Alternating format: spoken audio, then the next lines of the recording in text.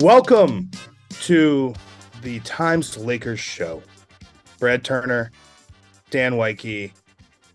Do you ever just stop, BT, and just marvel at the fact that we cover the NBA's greatest in-season tournament team in the history of this fine league? No team, BT, ever has been more victorious in the in-season tournament than the Lakers, who won the tournament, who won the hearts and the minds of this country, who won, most importantly, $500,000. BT, we were both there.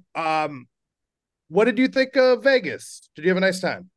I was there for only 2 days and not the 22 you were there spending the LA Times money. I'm glad I went. You stayed in like Henderson. You like were barely in Las Vegas. I was glad that Bill Plaschke did not want to go, that Dylan Hernandez did not want to go because they were on the Shohei or tiny bandwagon. I love the energy. I love the action. I love the game. I love watching LeBron James and AD do what they did.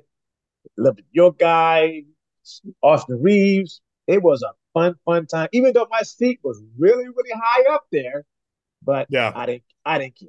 I think the quarterfinal games were good proof of concept for what this could be like in terms of, high intensity. I mean, BT, that game in LA felt like a playoff game. So then you take that and you bring it to another market, which, by the way, people haven't had time to get to.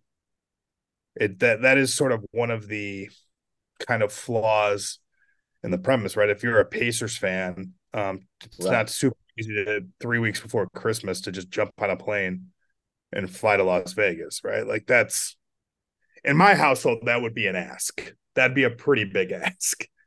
Honey, I love Tyrese Halliburton so much. I must leave you and my family for the holidays to fly to Las Vegas to watch potentially only one basketball game. So I think there were some questions about what the environment was going to be like. I think, tickets were a little slow for a stretch. And I think, we hear things like, oh, the league was so happy that the Lakers are going to be there. They fixed it for the Lakers, some version of that. I don't believe that stuff happens. I will tell you the league was happy that the Lakers were there. I mean, Vegas is functionally a home market for the Los Angeles Lakers. Tickets went up in price. They went up in demand, down in scarcity. Mm-hmm. So that I think really helped. And I wonder what it will be like there, BT, when, it's the Memphis Grizzlies and the Charlotte Hornets playing in the finals in 3 years. And then when that happens, I may no longer be covering the NBA. You don't want to I'm go. just No, saying. that's for trip. You get that one. That's a thing that I am not worried about right now. That is for Adam Silver, the commissioner of the NBA, to worry about. For me, Well, I yeah, had a great time, and I just like the fact that LeBron James was so into it because he is the league's iconic star. And to have yeah. him being that into it, to be so engaged in it, because he wanted to be the first to do something first.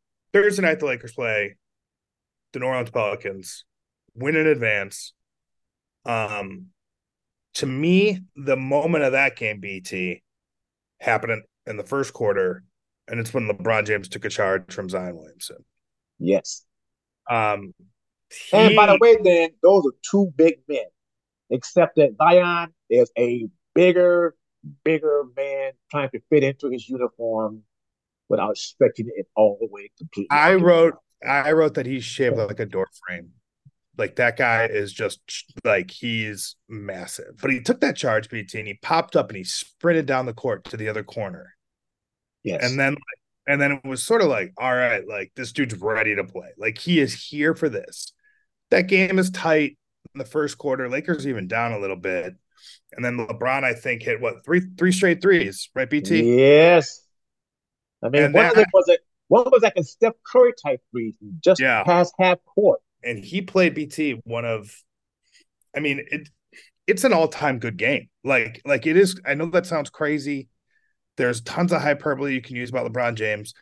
But to do what he did in only 22 minutes, I think he finished like a plus 36 or something like Mm-hmm. that in those minutes. Had what, 30 points, 8 assists. Nobody in NBA history had ever been plus 36 with 30 and 8 before. I did in less than 23 minutes. I did kick around some other numbers on this BT and did find there were some other like really kind of crazy games where guys were like plus 50 in 20 Mm. minutes. I think Wally Zerbiak actually holds the record for fewest minutes to be like that high in a plus. But all-time great game. I mean, perfectly orchestrated. And we have both had conversations with sources about this. BT, they all said the same thing. Cleveland LeBron. It was amazing to see and to watch. And that was one reason why I wanted to go to Vegas because I don't want to take LeBron James for granted and Yeah. just say, oh, it was another game. It's another moment for him. No, each of these moments are special and they should be provided that way by us, by the fans, by the media, by his critics. So if the semis was about LeBron, the Mm-hmm. finals was about AD. And an Anthony Davis game where he was the best player on the court, BT. Yes. And they jokingly, I would always kind of roll my eyes a little bit when Darvin would call him Wilt Davis last year. It's kind of like, okay, like, okay, guy, let's slow this down a little bit. I'm not saying this was like a Will Chamberlain game, but like 40-20, the shot blocking, the shot changing, so active in doubling Tyrese Halliburton and taking the ball out of his hands. Um, they are, I mean, this was a defensive masterclass against the best offense in the league. And in the middle of it was Anthony Davis, the most dominant player. A little bit of an uneven game, tons of whistles. Yes. Um, but man, what a game from Anthony Davis. Got hurt in that game, came Mm-hmm. back, played through it, finished the job. We'll see kind of, what sort of lingering effects are to that. Just you were in the building. What did you think of the finals? One thing I have to say, one person that does deserves some more credit is Darvin. He put together, I thought, a masterful game plan in a short period of time to make sure they had the right tools, the right strategy to slow that team down. As you said, the Pacers lead the NBA in scoring. Tyrese And pace. Halliburton has been incredible, but you did notice him out there. One thing I keep thinking about with AD, he was so good that when he fouled up Miles Turner, Miles decided, I don't want to see him anymore. I'm just going to the locker room. I am sick of Anthony Davis. I don't want to see that man. He might have But gone right to the tables, so, BT. so To be I'm out fair. of here. Yeah. I'm It's going to like, do something else tonight. I don't know what this means big picture. Let's just do this. After the break, I'm going to share with you what I think it means most. All right. So stick around. Times Lakers show. I am in Dallas, Texas. BT is in Pasadena, California. Is that all right? I said that? That your city? That's correct. Where the Rose Bowl will be held pretty soon between Yes. Alabama and Michigan. Yes, he is there. I am here. And you will be there with us after the break.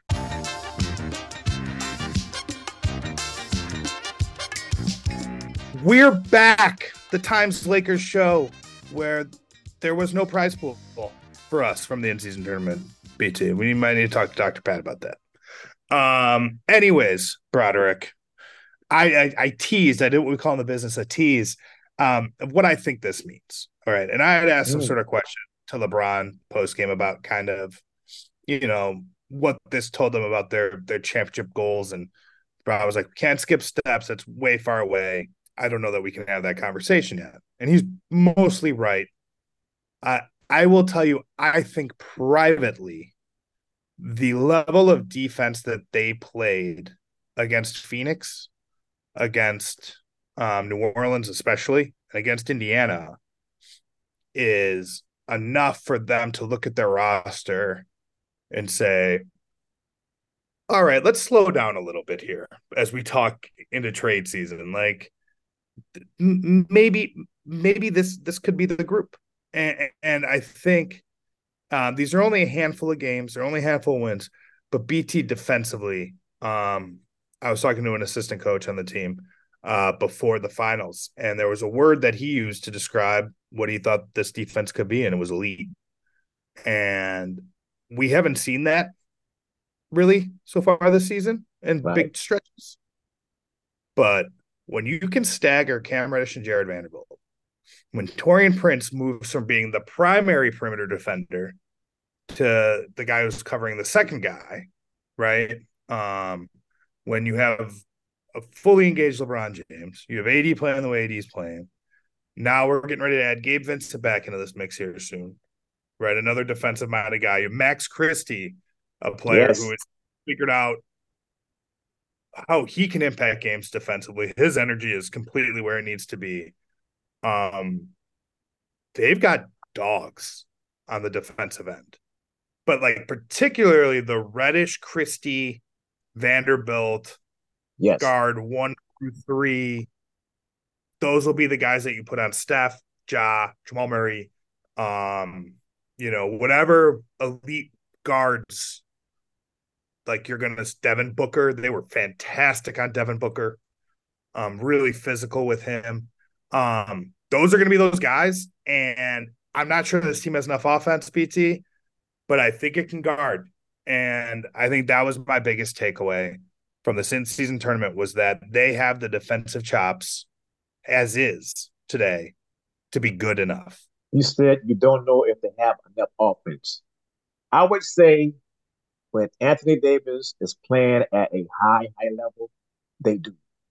When he is engaged, I won't say demanding because that's not his personality, but when Sure. LeBron James is telling Anthony Davis, take us home. You are the dominant force here. You have to be there. When he's playing that on offense, because his defense, rebounding will always be there. But when he decides, I'm not saying he's going to score 41 a night every single night. Okay, maybe he should. Come on, AD, you can do that. But I will make this prediction, BT. He will not. That will not happen every no, night.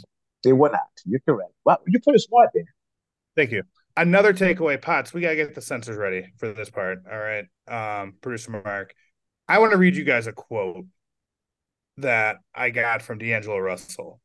And we need to talk about this because it was maybe the most surprising thing that happened post game to me, which was so early in that game, D'Angelo Russell like really, really went at Bruce Brown. Got 2 fouls on Bruce Brown, went right in his face and went like two. Like, okay. D'Lo isn't afraid to talk. He's a confident dude, but he is like when they show like the heart machine when someone dies, like that is a flatline dude. Like it is one of the major sort of criticisms when people talk about D'Lo is he doesn't show enough emotion. It's hard to know if he cares. Like because he's so level. His personality is so level, right? He was not level in this game. Like he was hyped up. Here's the quote. Potts, are we ready? Do you got the producers ready? The censor button. He was talking shit all year. Yeah, talking shit all year. For me, it was just showing it with my play. I don't have nothing to say to him. I'm a fan of him, to be honest. I like that part where he just so now he's reestablishing the rules where he's like, I like this dude. I don't know what his issue is. This was just all on the court. Got something to say? Show me on the court. Jokic ain't there next to you today. It's different. BT, Yes. uh, you have covered this league long enough to know that this kind of thing is not doesn't this used to happen much more. I guess is my point.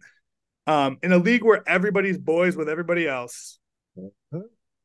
Um, when I showed you this quote post game, what did you think? You made a I, face. I think you went like this. You went like, I went, whoa.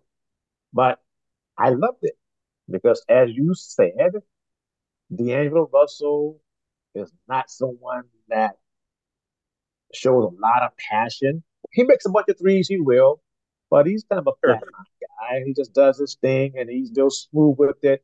Tries to be maybe too cool with it at too times, cool. Yes. But to keep pointing at Bruce Brown and make that comment about Bruce, I said, okay. So there's something there as well that we see in D'Angelo that will get under him, that will make him a little upset and make him play at a higher level, a little bit harder, and to make sure that his team wins, and then let Bruce know that, yeah, we're gonna whoop your ass, Bruce. Yeah, and the origin that is from the Denver series last year, where Bruce Brown Yes, had kind of said like, "We're gonna play D'Lo off the court. He can't guard anybody. it Um, did. Beat him off the court." And look, they did it. It was successful. D'Angelo Russell off the bench in Game 4 when the Lakers needed to win a game. He didn't play very much. Um, Good. Take that personal. It's personal. Take it personally, D'Angelo Russell. And then, by the way, like I think, like even more importantly, is he like managed that within the game. Like this was not D'Lo's best game, but he managed that like job within the game. He managed that emotion, and he didn't like go after Bruce Brown and try to get 50 on him. Right? He got him out of the game. 2 quick fouls, Right. like completely took him out of the game. And then, as D'Lo, every time he scored, then he would yell at Bruce Brown on the bench. Like he Yeah. would just turn and yell at him. And it was funny at first, like guys would talk back, and then guys stopped talking back. It was really fun kind of watching that. The league needs more of that stuff. And look, credit to the in-season tournament. We've got a couple more things, BT, from Vegas we want to get to here. I want to talk to you about Austin Reeves. And you wrote a terrific story about him. And then I also want to talk to you about the celebration and the banner that will be hung at Staples Center. Oh, crypto.com arena. Sorry to the Bitcoin folks. I got that wrong. To be honest, I'm in the Man, pocket of, would a banner be hung? Would it be hung or would it be hanging? I'm going to just let that just live. I'm not going Okay. to respond to that. So come right back. This is YouTube, guys. You can say whatever you want. Why don't you hang out, people? We'll be right back after this break.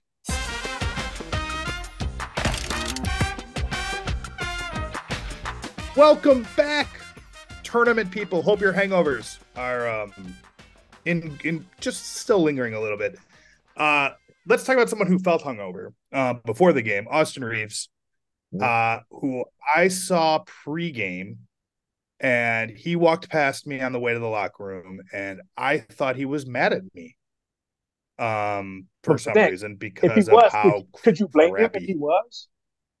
I mean, I'm No, mad at you. I'm mad at you no, right now. well deserved. It would have been well deserved. He looked awful. And then pregame in the locker room, BT, everybody was listening to Adam Silver. I kind of went to the Laker locker room, and he was eating chicken and rice, and he was like I mean, it was effort. It was like the rice weighed 30 pounds of grain. Like he couldn't do like it was, and he's like his eyes are rolling back in his head. And like, I mean, I don't mean to be dramatic on this stuff, but like I told him, I'm like, Austin, do you know how pale you have to look pale? And he kind of like laughed a little bit and was like, yeah, I mean, yeah. And it was as I was walking out, I told him, I was like, if you play well, like, this is like a flu game. And he goes, and then I go, and if you suck, I think it makes sense. And he didn't suck. He played awesome in that first half. Well, hold on, Dan. Hold on, Dan. Hold on. Where you want to start? You're from Chicago. The flu game This was he was this hungover. MJ this Leonard. ain't like the flu game, Dan. That's Stop right. it. You're a Yeah, Bulls fan. You you can love only MJ. deal with the circumstances that are presented to you, Dan, BT. Dan, Dan. Don't do that to yourself. Oh, whatever. He was sick. It wasn't the flu game. It was the RSV Okay. game. Whatever you want to call it. All right. It Thank was you. Austin Reeves was not feeling well and had a good game. We'll just call it that. He told us, PT, that in a very Austin manner, he thought about not playing, but his mother would have murdered him. Yes. That was the best line he had. Your Which mom is going to kill you if you don't play.